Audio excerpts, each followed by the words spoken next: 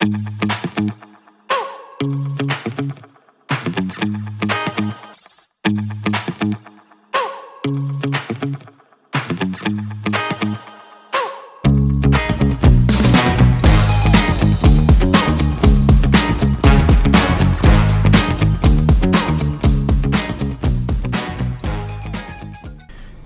I am Tony Silvera. Welcome to my evening devotional. Tonight I conclude the series Stop Worrying, and I have a message which is very practical.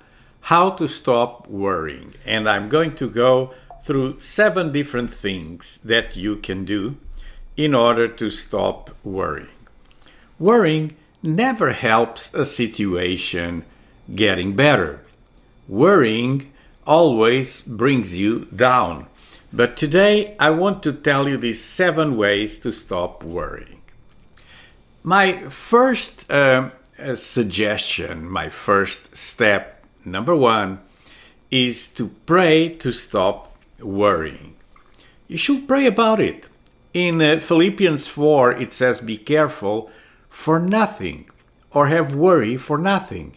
But in everything, by prayer and supplication with thanksgiving, let your requests be made known unto God. And the peace of God, which passeth all understanding, shall keep your hearts and minds through Christ Jesus." Stop worrying. Pray about it. Deposit that worry at the feet of the cross. Number 2, think on good things. In the same scripture, verse 8, Philippians 4, it says, "Finally, brethren, whatsoever things are true, whatsoever things are honest, whatsoever things are just, whatsoever things are pure, whatsoever things are lovely, whatsoever things are of good report, if there be any virtue, and if there be any praise, think on those things." These were the comments of Paul after you pray about your worries. He said, think on good things. So do not stick to the problem, but try to think on the solution and on the good things that God has in store for you. Number 3, be filled with the Holy Spirit. When you're filled with the Holy Spirit, you'll be able to face situations and circumstances with the power of God. Let's read this scripture in John 14:26. Jesus said, "But the Comforter, which is the Holy Ghost, whom the Father will send in my name, he shall teach you all things, and bring all things to your remembrance, whatsoever I have said unto you. Peace I leave with you, my peace I give unto you. Not as the world giveth, I give it unto you. Let not your heart be troubled, neither let it be afraid."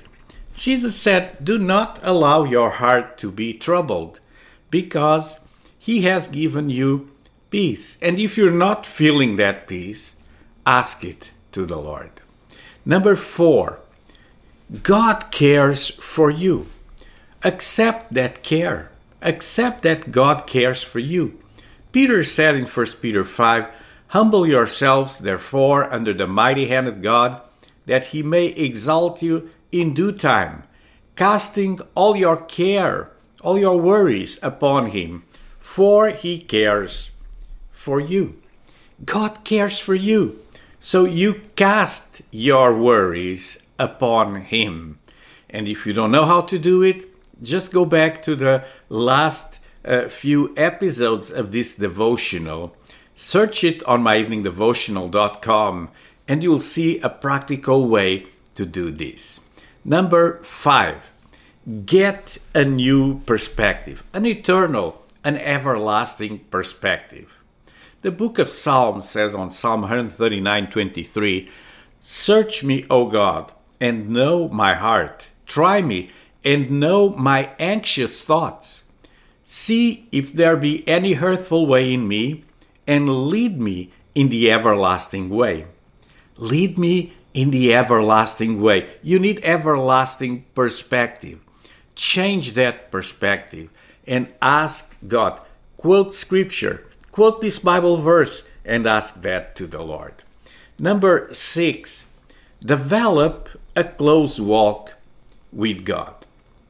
In Jeremiah 17:8, it says that he that is the righteous person that walks with God, he will be like a tree planted by the water that extends its roots by a stream and will not fear when the heat comes, but its leaves will be green, and it will not be anxious in a year of drought, nor cease to yield fruit. When you're rooted firmly in the Lord, in God, even if there's a drought, even if there's difficult circumstances, you are connected to the living waters. You're connected to the source. Learn to be like the tree. The tree doesn't need to fear because it has long roots that hold it up even in a drought. And there will be always fruit even in tough circumstances. And finally, number 7, lean on God. My last scripture for tonight is in Psalms 94:11. When my anxious thoughts multiply within me, your consolations delight my soul. God is more than able to handle any situation or circumstance. If you're going through anxiety, God knows everything about it. It says that when the anxious thoughts, the worries multiply, your consolations delight my soul. So stop worrying and apply these 7 advices, these 7 ways to handle worries. And as you do so, you'll have a change of mind that will be a tremendous blessing in your life. I pray now, God, for my friends that are watching this devotional. You know, the ones that have multiplication of worries, the ones that are having such a hard time to handle the circumstances, the difficult trials of their lives. And I pray right now, God, that the presence of your Holy Spirit will come over my friends, and that tonight, as they find truth and comfort in these words from the Bible, in this living word, that there will be a complete change and transformation in their lives. I pray, God, that worry will cease and that the peace of God will come and overtake every mind, every person that is watching this devotional tonight. I pray, Lord, for a complete freedom and deliverance in Christ. In Jesus' name, amen. Friends, you can share this devotional with your loved ones and those that don't know Christ. Just click that button that says share, and on YouTube, click this button that says subscribe. It's a big red button. There's a bell. Just hit that bell, and as you do so, you'll be notified every time I go online. During the weekend, I do a short break on my evening devotional, since we're here every weekday at 9 p.m. But on the weekend, you can find me at the Passion Center. And sometimes I'll preach a message that is related to my evening devotional that I gave teaching during the week. So don't forget to visit us at passioncenter.org or find me on a social media network. I'll want to pray for you, and so send me your prayer requests, direct message me, and I'll be more than glad to answer to your requests and to bring your prayers before God. All right, this was it for today. So have a blessed weekend.